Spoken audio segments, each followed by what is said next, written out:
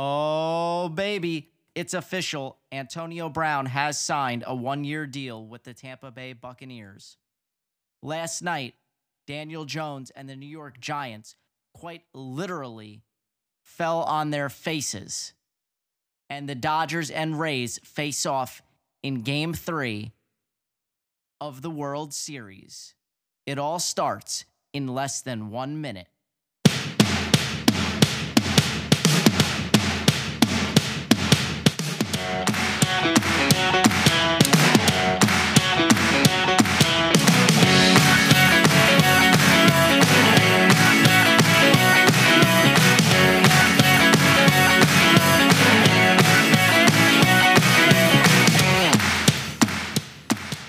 You're listening to This Week in Sports.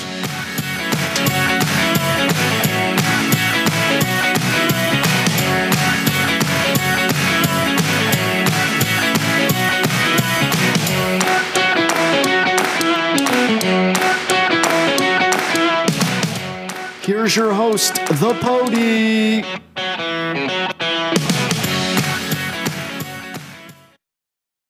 Hello and welcome in, everybody. I'm your host, as always, The Pody, and you're listening to This Week in Sports. It is Friday, October 23rd, 2020, and we're about to dive into everything I just touched on at the top of the show in that intro there. We will get to the New York Giants and Philadelphia Eagles, a big matchup in the NFC least. Okay, we'll get to that. I promise you we will get to that a little bit later. We will talk World Series, which is currently going on right now, and we will talk about the biggest news of the day, and that is Antonio Brown signing a one-year deal with the Tampa Bay Buccaneers and Tom Brady. Wow, is that the team to beat in the NFC right now? We don't know, but we will get into it. And we are going to start off the show and talk some NFL. It wouldn't be, I can't talk Antonio Brown and then jump into a different sport. Can't do it. Not on this show, not on this day.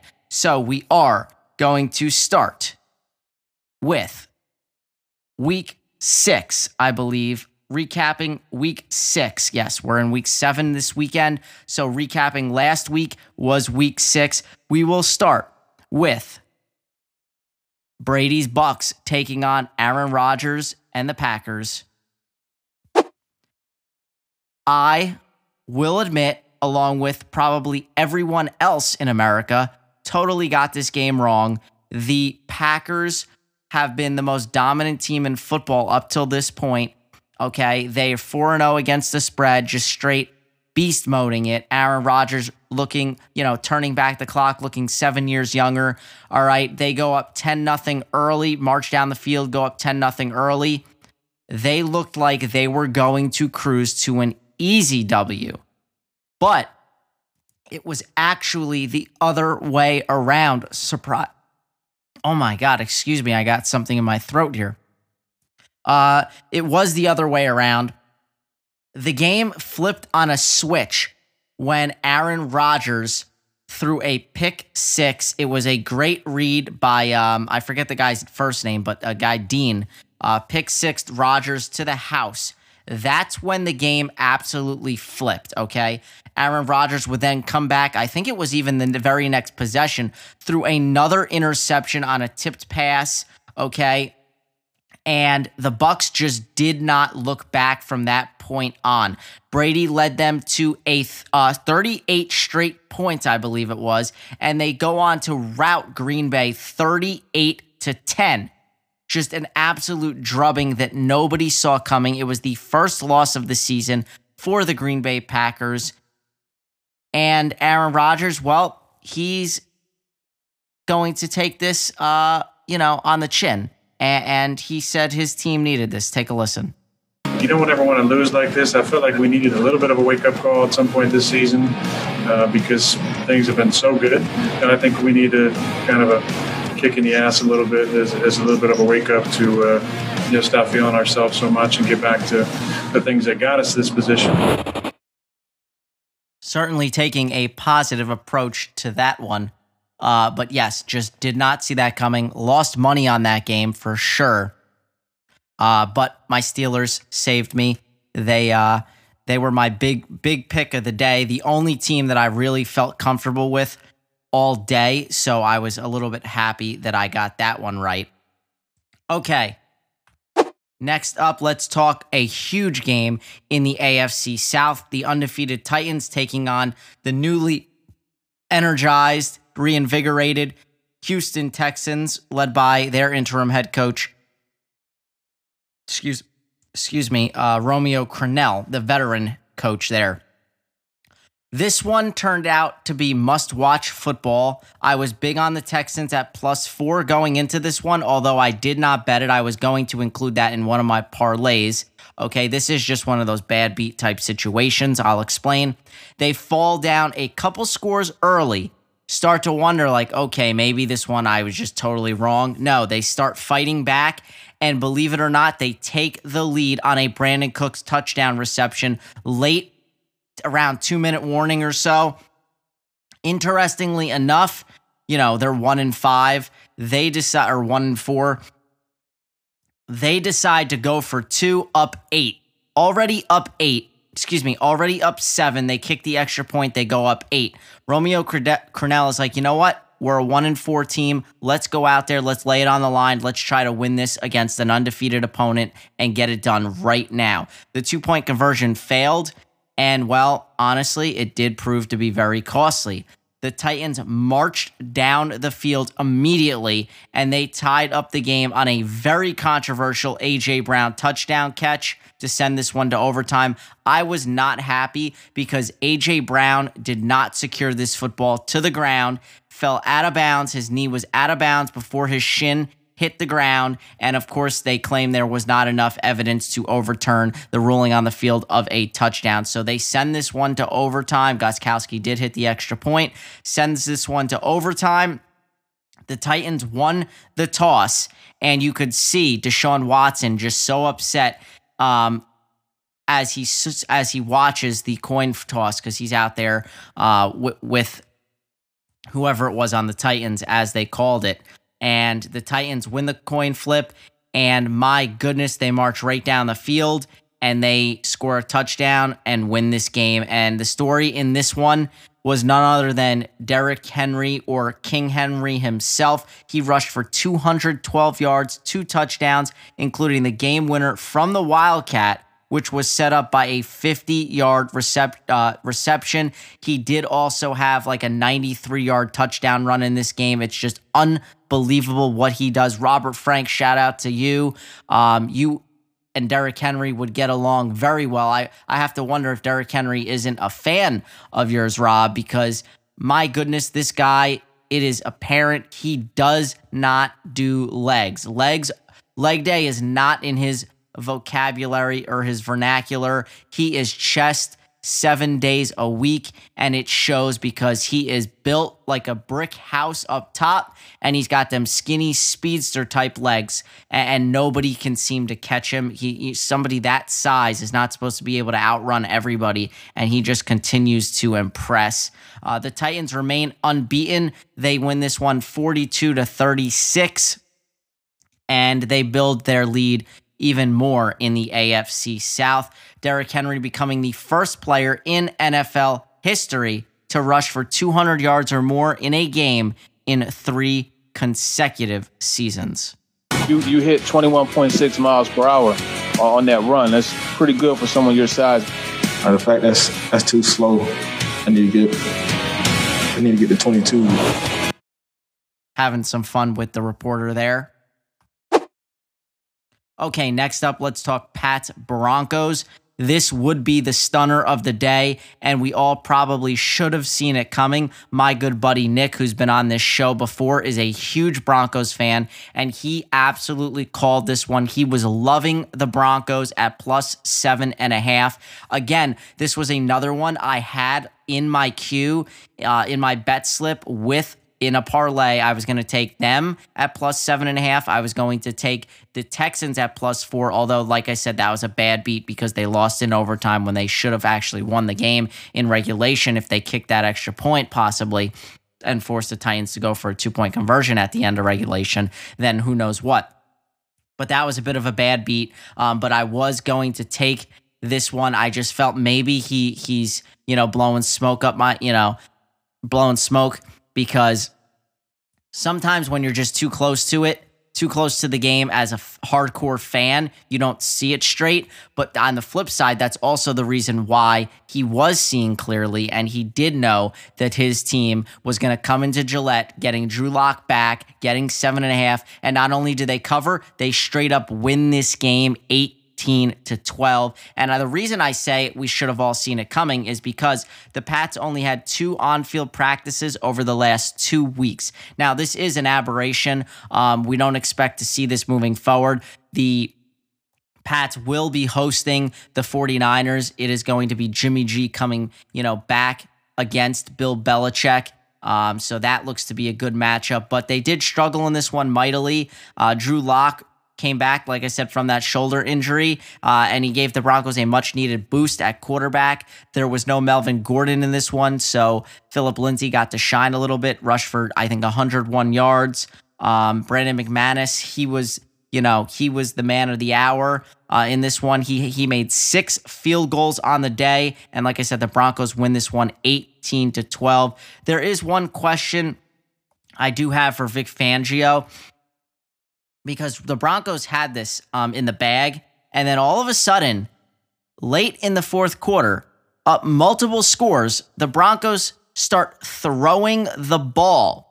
And Drew Lock, a young quarterback, second year against a Bill Belichick-led defense. You cannot make mistakes like this. Vic Fangio, what were you thinking by not running out the clock? No, instead, they're throwing the ball. Drew Lock throws 2 interceptions late in this game, and by the grace of God, the Patriots, for the Broncos' sake, the Patriots did not march down the field and win this game because they had the opportunity to do so. Just shocking Vic Fangio's, time management skills. I swear that man just, if from this game to week 1 with him not calling the timeouts and just losing on a game-winning field goal, his time management skills at the end, latter stages of games, just very costly, and he got lucky with that one. Bill Belichick on the other side, very unhappy after the loss, drops his team under 500 for the first time this season. We need to do a better job in all areas of the game. We need to play better on offense, defense, and special teams, and coach better. I don't know, but you want a percentage? We need to do everything better. I think I've said that 3 or 4 times, so I'll just say it again. We need to do everything better. All right, next up, my New York Jets versus the Miami Dolphins. I was a little bit torn on this one. Dolphins are not a great team. They're okay. They're a mediocre team at best. Okay, they might be able to sneak into the playoffs with that added 7th team in the playoffs now, in the postseason here. But they were 8.5-point favorites. And I was like, I'm not touching this game, obviously, but 8.5 points. Are the Jets this bad to lose by 8.5 to the Miami Dolphins? And the answer was yes. A resounding yes. Oh my God. Just when you think it can't get any worse, my 28 years on this planet, I was too young to know the Rich Kotite era, the 95-96 season, all that, where they had the number 1 pick, Keyshawn Johnson. Okay, that stuff there. I was too young for that. This is the worst team I've ever witnessed as a Jets fan. Far and away the worst team. It's not even close. They could be, many are speculating that this could be the worst team in NFL history. The 78 expansion Bucks, led by Steve Spurrier at quarterback, actually. They were the worst team in the league. They had the worst, they started, 0-12 the first season. I think they lost like 24 straight games as an expansion franchise before they won. But this New York Jets team, this is as low as it gets, okay? They are easily the worst team in football, and it showed in every facet of the game on Sunday as they lost to the Dolphins 24-0. This isn't the Patriots. This isn't the Kansas City Chiefs. They lost to the Dolphins 24-0. They become the first team to be shut out in 2020, and they are now the only remaining team in the NFL without a win because both the Falcons and New York Giants won on Sunday. So Jets are the only remaining winless team in the NFL. Just shocking. I'll have more on them maybe later. They are expected to get Sam Darnold back from injury, possibly rookie receiver, second-round pick. Denzel Mims could be making his debut for the green and white New York Jets this weekend. So, more on that game a little bit later. Okay, let's talk Chiefs and Bills Monday Night Football. We had a doubleheader slated for Monday due to some rescheduling issues with COVID and all that stuff, games being moved around. For just the second time in the Patrick Mahomes era, Kansas City ran it more than they threw it in their 26-17 win. I think the other time was week 1 in Clyde Edwards-Helaire's first game as a rookie. Okay.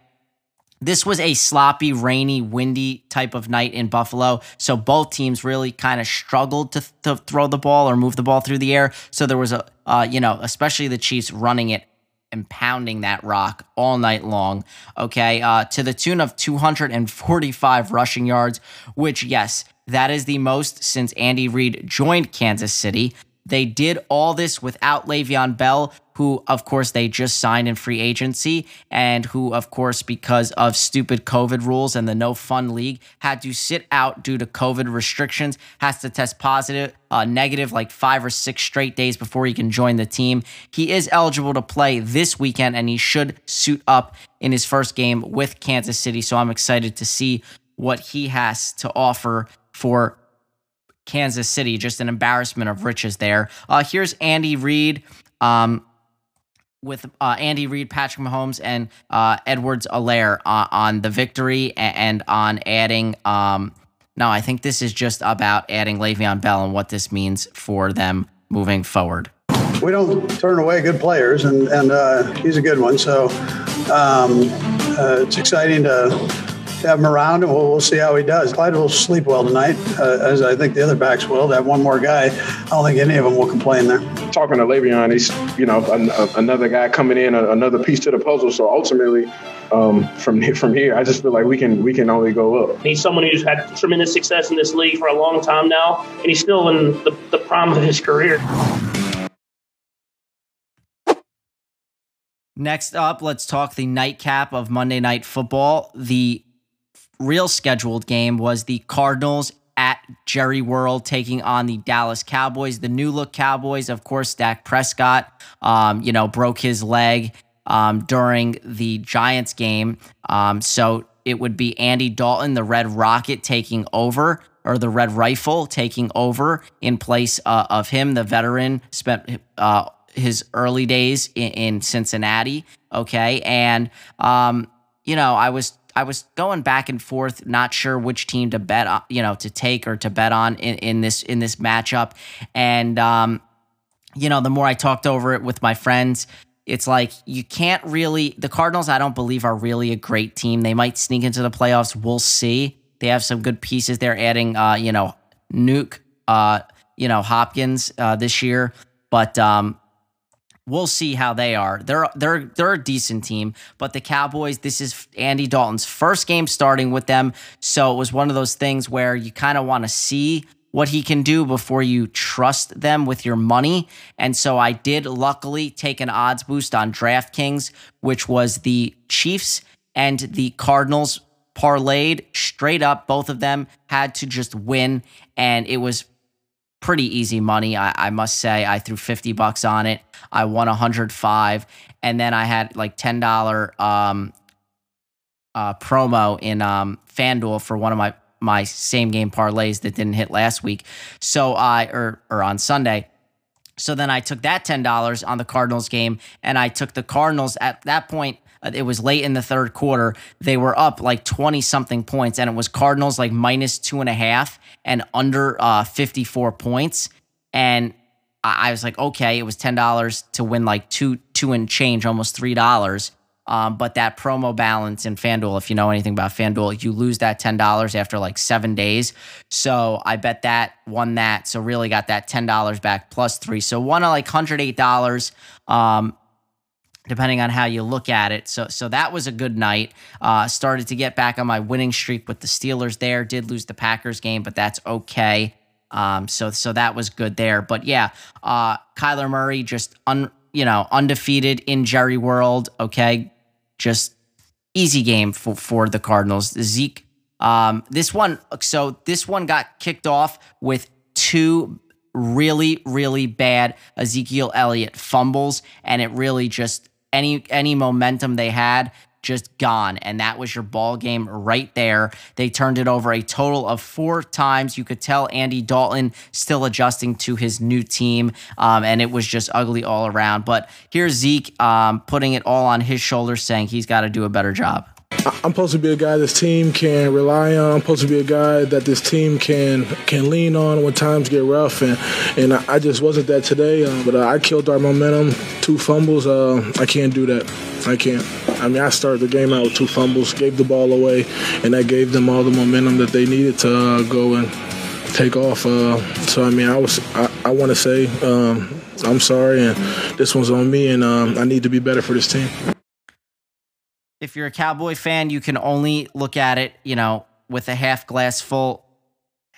glass half full type of approach. They might be 2-4, but they play in the NFC least, and they are still technically, they're in first place or tied there with the Eagles, based on, after last night's game. And they're in a division where we could realistically see, and I don't know the numbers, but I'm not sure.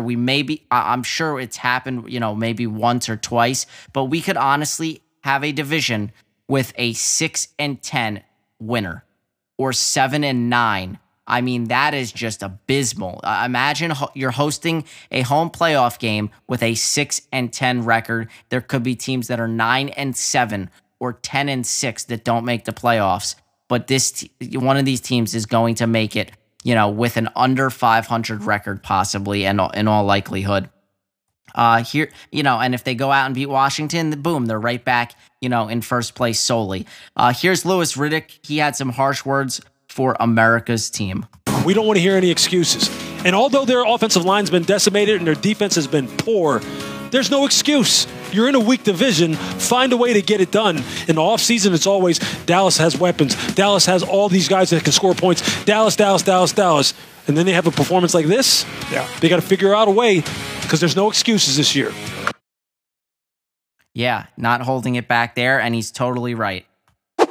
Okay, if it were not for the Antonio Brown news, this would be the biggest story in the NFL.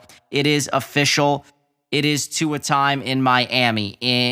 To me, it was shocking news when I found this out. After Ryan Fitzpatrick, back-to-back great games, got this team 24 points or more in back-to-back games. He got them to 3-3, so 500 record. But they are in a bye week this week, and you always see this young rookie quarterbacks, when they feel that they're ready, they usually use that bye week to get them ready.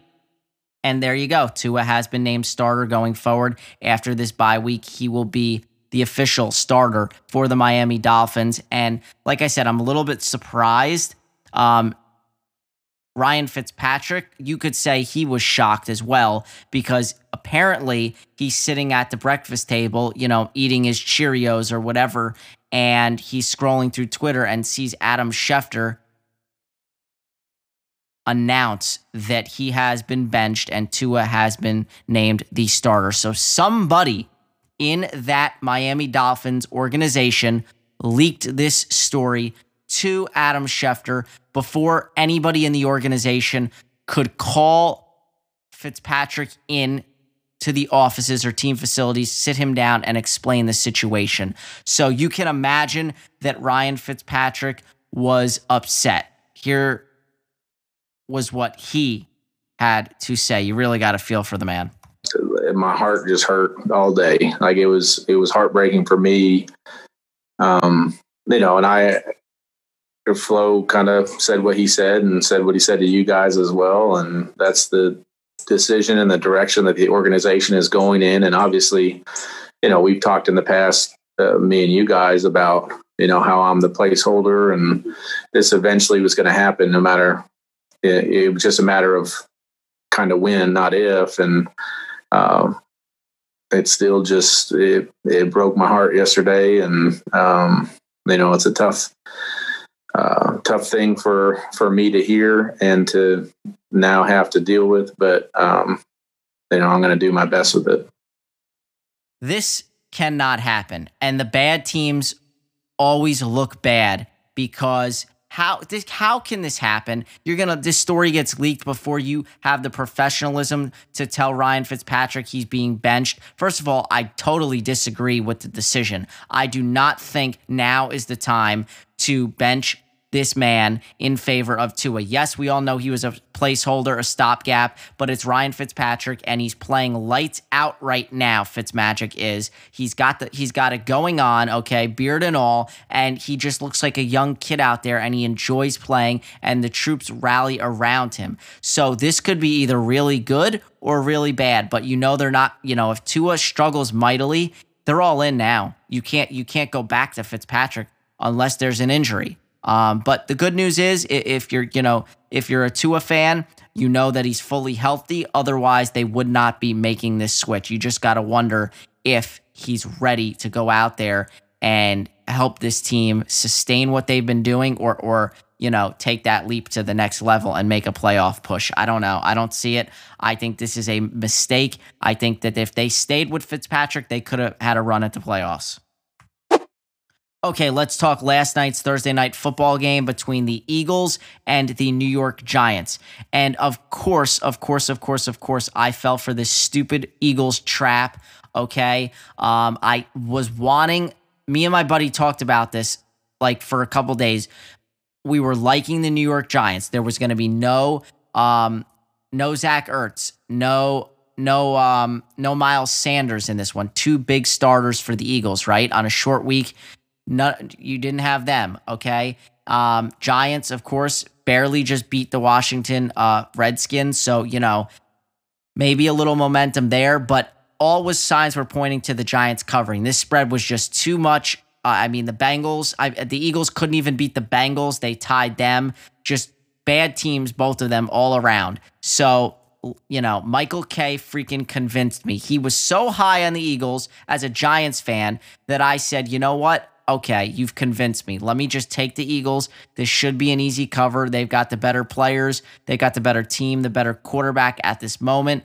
Let's just get it done, okay? And first series, Giants kick off the Eagles. Eagles march down the field. 11 plays, touchdown on Carson Wentz, QB keeper read option, takes it in.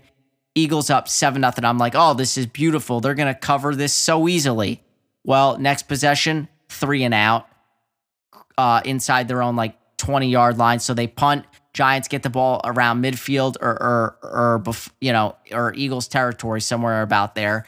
And Daniel Jones, it's 1 or 2 plays later, he throws a ball to Golden Tate out of the slot, who goes up and mosses, just absolutely mosses Nickel Roby-Coleman, who basically had the worst game of his life and should be kicked out of the National Football League for his performance last night. Just absolutely freaking dreadful. Honestly, out of the slot, he reminded me a lot of Buster Skrine with the Jets, just penalty after penalty after penalty after just letting guys blow past him. He was so bad. And if you're wondering where you recognize that name from, well, Nickel Roby-Coleman is the guy that played for the Rams who got away with the no-call pass interference in the NFC Championship game, which would have given the Saints the ticket that they needed to the Super Bowl. So, yeah, that guy, kick him out of the league already. Just absolutely horrible. Cost me the cover last night. Well, that along with Carson Wentz throwing a pick in the end zone when I thought he was throwing it away. Can't make that mistake. You're a freaking veteran, been in this league how many years now? Okay, and then Jake Elliott. You missed a 29-yard field goal. I can't even, how does that happen? And then, of course, the Eagles don't convert on two 2 2-point conversions. So that's now 3 in a row, including last week's debacle at the end of the game against the Ravens, which I didn't even talk about that game. Lose by 2 because they go read option and Carson Wentz keeps it and gets absolutely stuffed. I don't know what their fascination is or what Doug Peterson's fascination is with this read option down at the 2-yard line it makes no sense. They did it again on the first touchdown. It was a horrible read and it was just happened to be a missed tackle, so Carson Wentz was able to spin and get in the end zone. But these were 2 bad teams. The Eagles, when I missed that field goal, that 29-yarder, I knew I was dead in the water. I just knew it. You could feel it change in the air. Momentum was shifting towards the Giants. And yes, it did.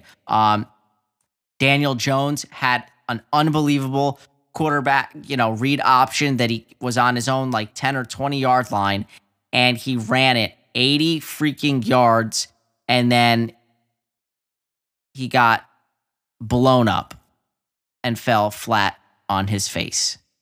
I'll let you listen for yourselves. From the 12, Jones keeps, gets a block, takes off, and he is gone. Trying to stay upright, and he trips. Absolutely all alone, and he trips. Going to the end zone and ends up carrying it as it is for 80. But a walk-in touchdown, and he tripped himself. He's reading Brandon Graham out there, and then he takes it, and once he does and pulls it, there's just nobody left. Even Evan Ingram is out there blocking, and this is the only way he doesn't score. Yeah, Daniel Jones had a touchdown in the making, and he was running so fast, and his momentum got so in front of him that he ran out of steam at the end and fell flat on his face. 80-yard run, though. That is pretty impressive. I have some numbers on that run. Let me see real quick. I thought I had some numbers on that run. Let me see here.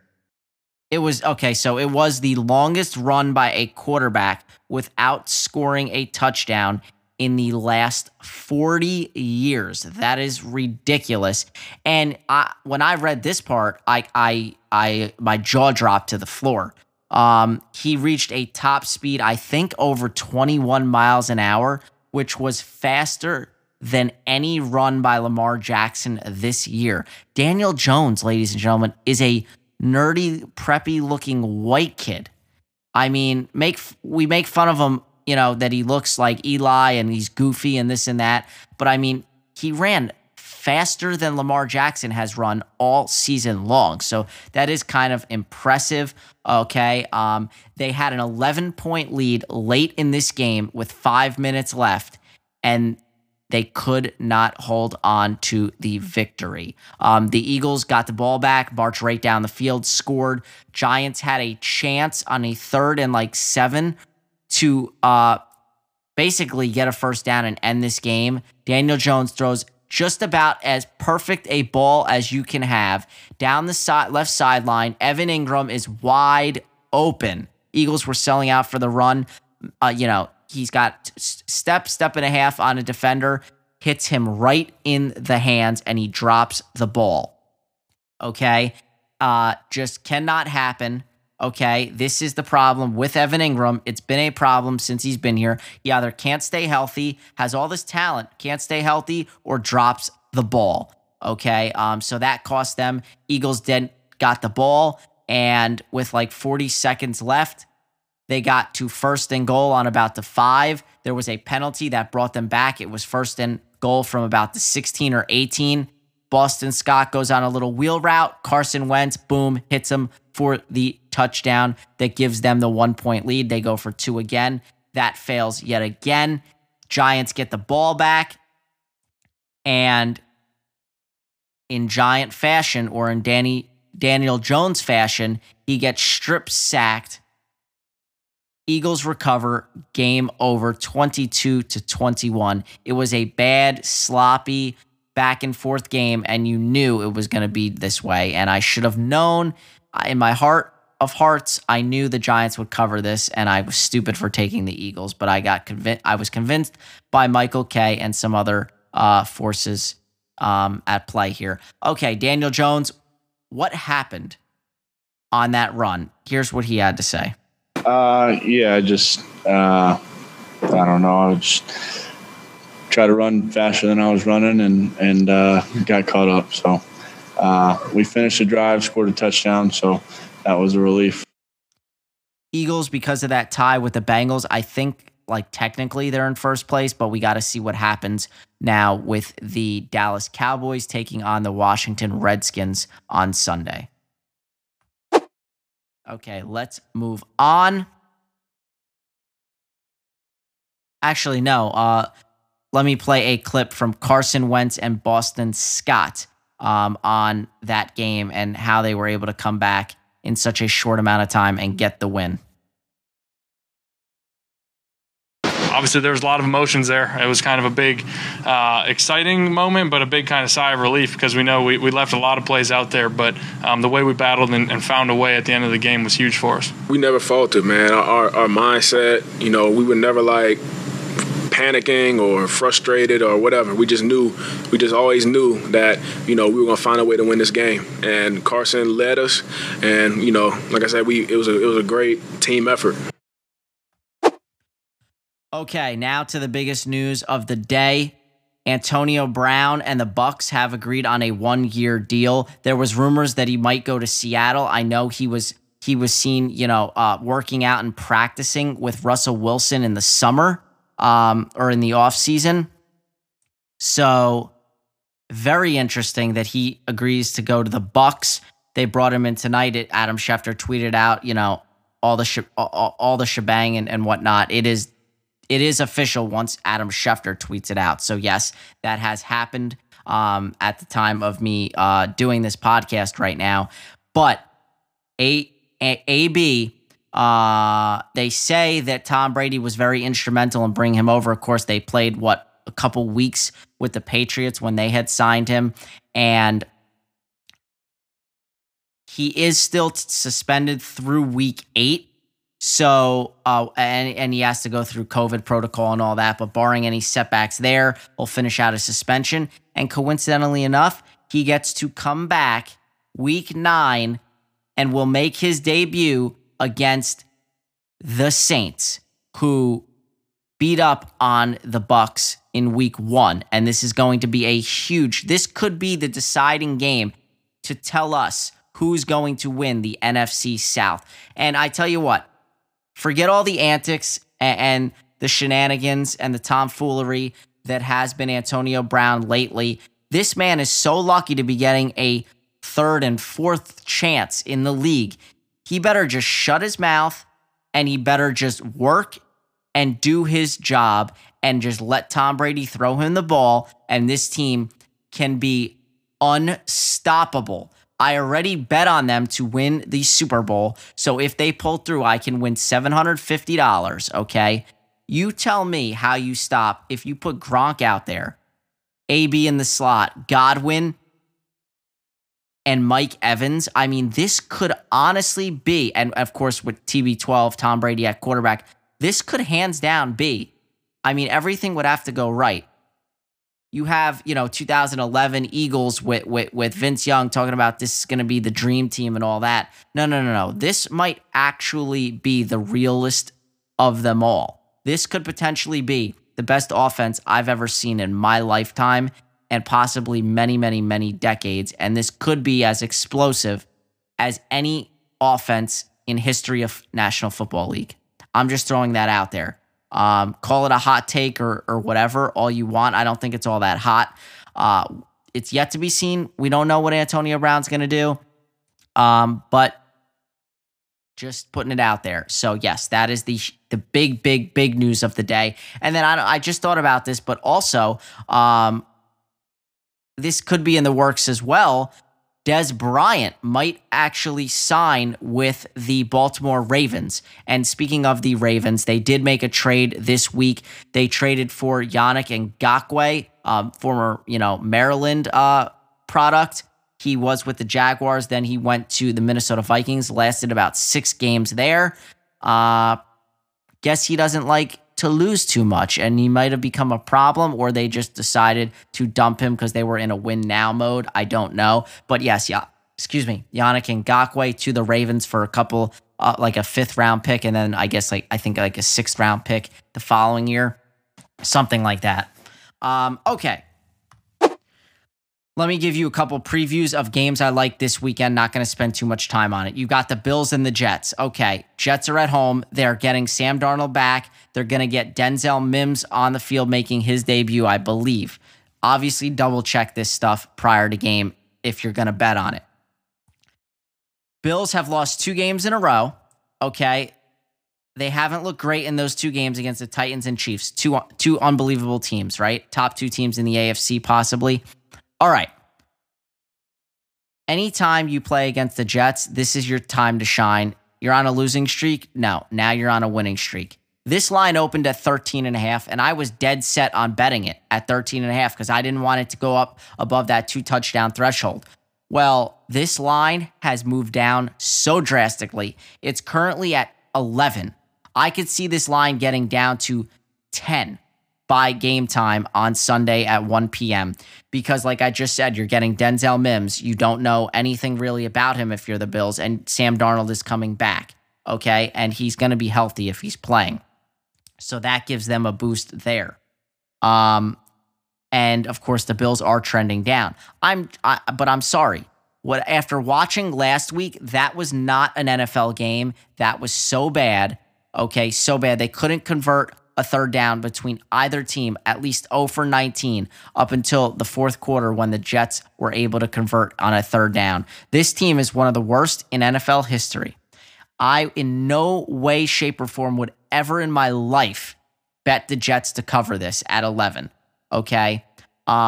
If it goes down to 10, I am jumping all over the Buffalo Bills. I have a soft spot for the Bills now that Josh Allen is on my fantasy team, and I need him to absolutely go off. He cost me last week by throwing that interception at the end of the game. I needed a couple more points on that final drive, and I could have won, got back to 500. But as it is, I'm dropped down to 2-4, and I'm in need of a big win this weekend. So I am going to take the Bills to cover this one, -11, and I think this is a lock.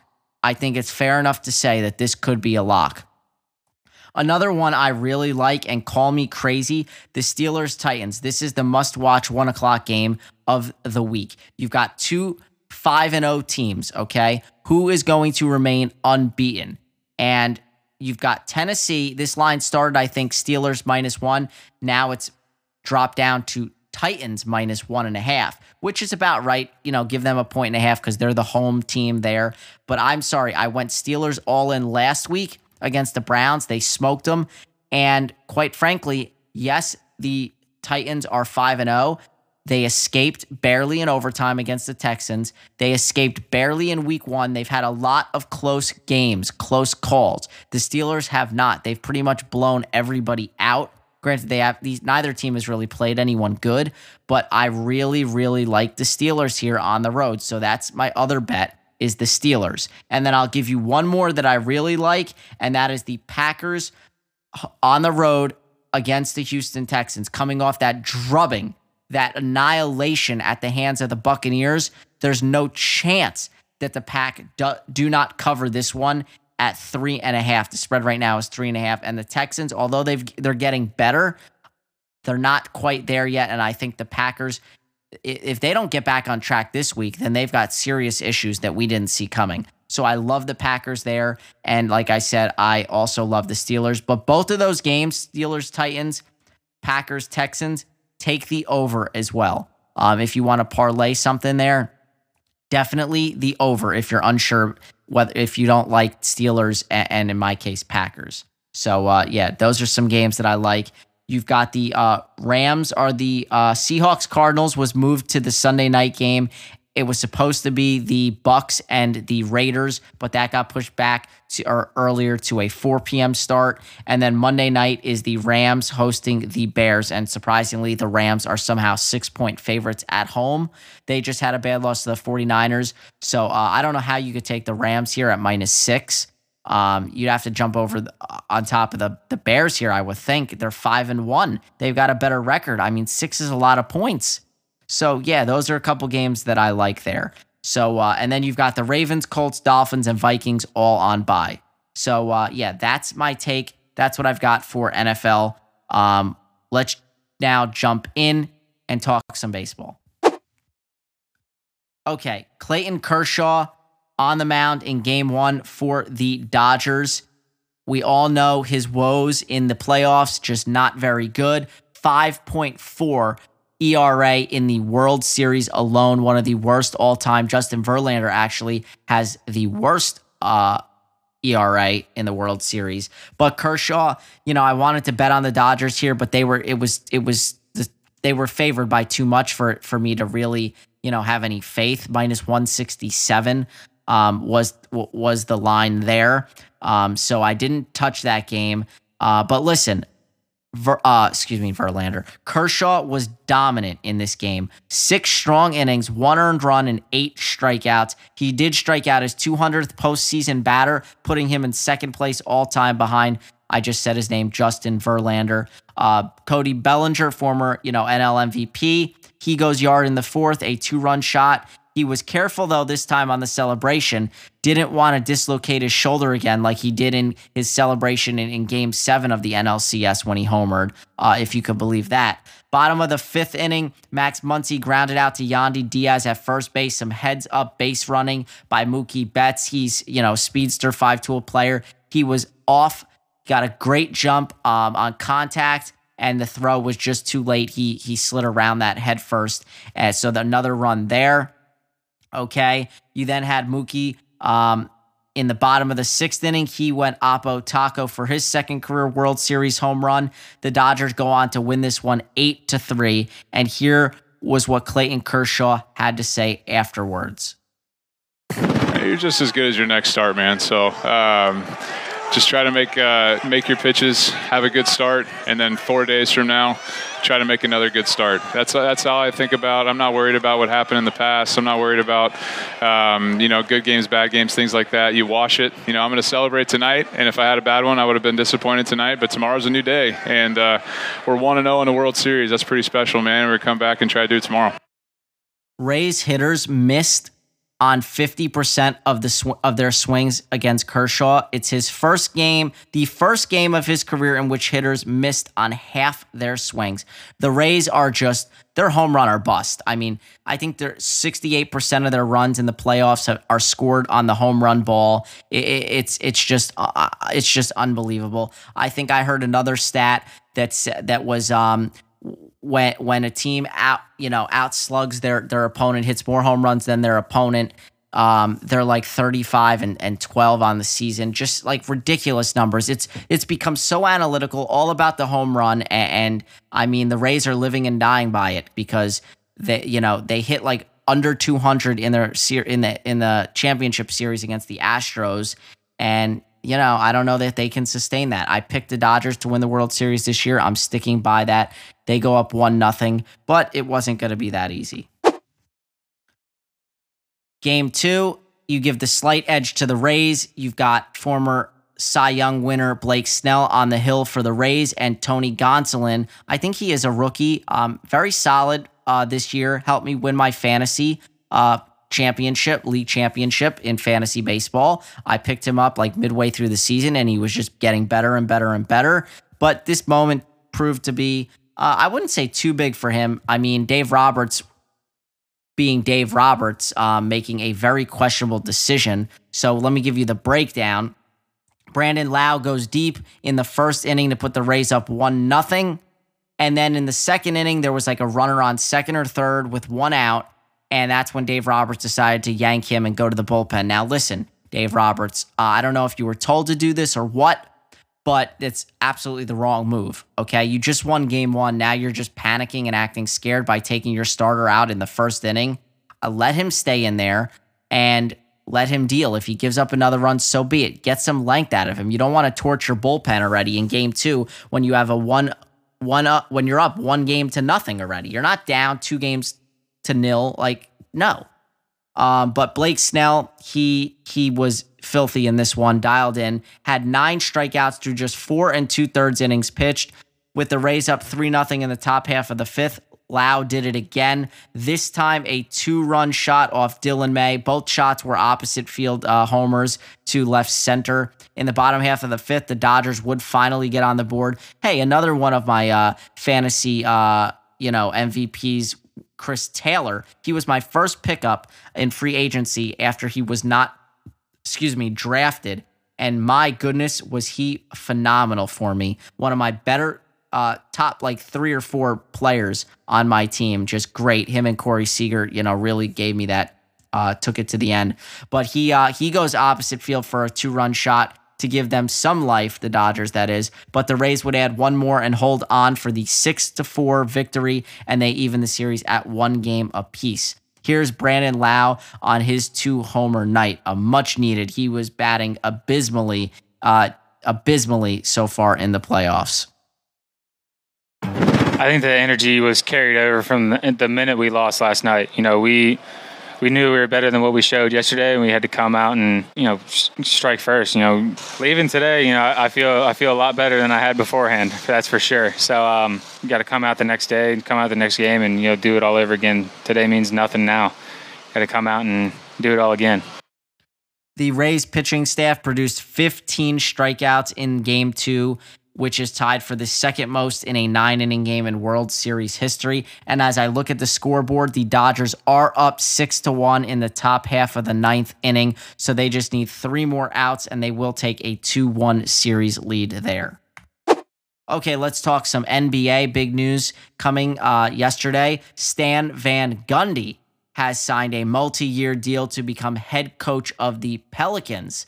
That's a little bit interesting, a little bit older, several stops in the NBA. He's coached 11 seasons, got a .577 win percentage, .527 in the playoffs, including a 2009 appearance with the Orlando Magic in the NBA Finals. That's when you saw Hedo Turkoglu, Dwight Howard, Jameer Nelson, JJ Redick, and that's part of the reason that the Pelicans signed him. JJ Redick speaks very highly of Stan Van Gundy. Here is Woj on this hiring and what it means for Stan Van to take over this young squad led by its star in Zion Williamson.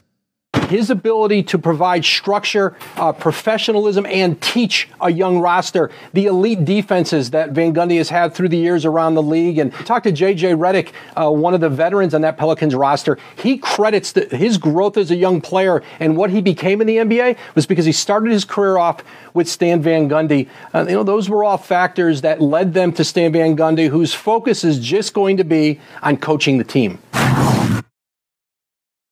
So there you have that there. And then we'll wrap this one up. What's on this weekend? You got college football, of course, but better yet, the Big Ten makes its debut. Season opener for the Big Ten. My Rutgers Scarlet Knights going to Michigan State. I don't know the spread right now, but I heard it was 13 or 14. I don't know if I can't verify that. One of my friends said that, but I honestly, as somebody who was betting against Rutgers every single game last year, I would actually bet in favor of Rutgers to cover this spread. Michigan State, they've got a new head coach. They're kind of in shambles, had a really bad season a year ago. So if you live in one of the states that you can bet, like Pennsylvania, because I can't bet on Rutgers here in Jersey unless I use technically, I guess, a legal sports book, or an overseas sports book is the better term. So, I don't feel like doing that. So I'd have to drive just over the border to PA if I wanted to bet on it, but I won't be able to do so. So that's some advice I'm giving you, is go with Rutgers to cover in that game against Michigan State. You've, of course, got number 5 Ohio State hosting Nebraska. They should absolutely thrash them in their debut. 26.5 point spread right now. I find it quite funny that Ohio State is ranked number 5 in the country, and they haven't yet played a game, so that's a little bit interesting there. You got number 8 Penn State at Indiana. You've got number 18 Michigan going on the road to 21 Minnesota. That's another big matchup in the Big Ten. And then, of course, you just had tonight number 14 Wisconsin laying it all on Illinois, okay, 45-7. And then, of course, you've got, your main college football teams. You've got Clemson, you name it. They're all playing. So I'm looking forward to the Big Ten. I can't wait to get home after softball practice tomorrow, watch Rutgers, see what they can do under, the tutelage of Greg Schiano now that he is back and he is producing a top 25 recruiting class. So it should be fun. I'm not really still sure who they're going to throw in at quarterback, if it's the transfer or if it's going to be Art Sikowski again, but we shall see. And then also, we've got UFC 254 tomorrow night, Khabib versus Justin Gaethje for the lightweight belt. No idea who's going to win this, but Khabib is undefeated. We know what Gaethje is capable of. I'm not a fan of Khabib. I root for Gaethje in this one, but I probably wouldn't touch it. And then you've got Game 4 of the World Series. Now that the Dodgers are on the brink of going up 2-1, they can take a huge commanding 3-1 lead tomorrow night. So that should be good. I'll be tuned into that as well. And then finally, guys, on this date in sports, October 23rd, 1993. So I was just, 1 year old. So, of course, I don't remember this, but it was Joe Carter hitting a walk-off 3-run homer in Game 6 of the World Series to give the Toronto Blue Jays their second consecutive World Series title, along with Bill Mazeroski's walk-off in 1960. Carter's blast is one of just 2 walk-off home runs to win the World Series. Here it is, guys. I'll play that clip for you as I bid you farewell. I will talk to you guys next time. I'll catch you next week on another episode of This Week in Sports. Stay safe. Enjoy the weekend. I'll be golfing on Sunday, so there's that to look forward to. So long. I'll talk to you guys next week. Here's the pitch on the way. A swing and a belt. Left field. Way back.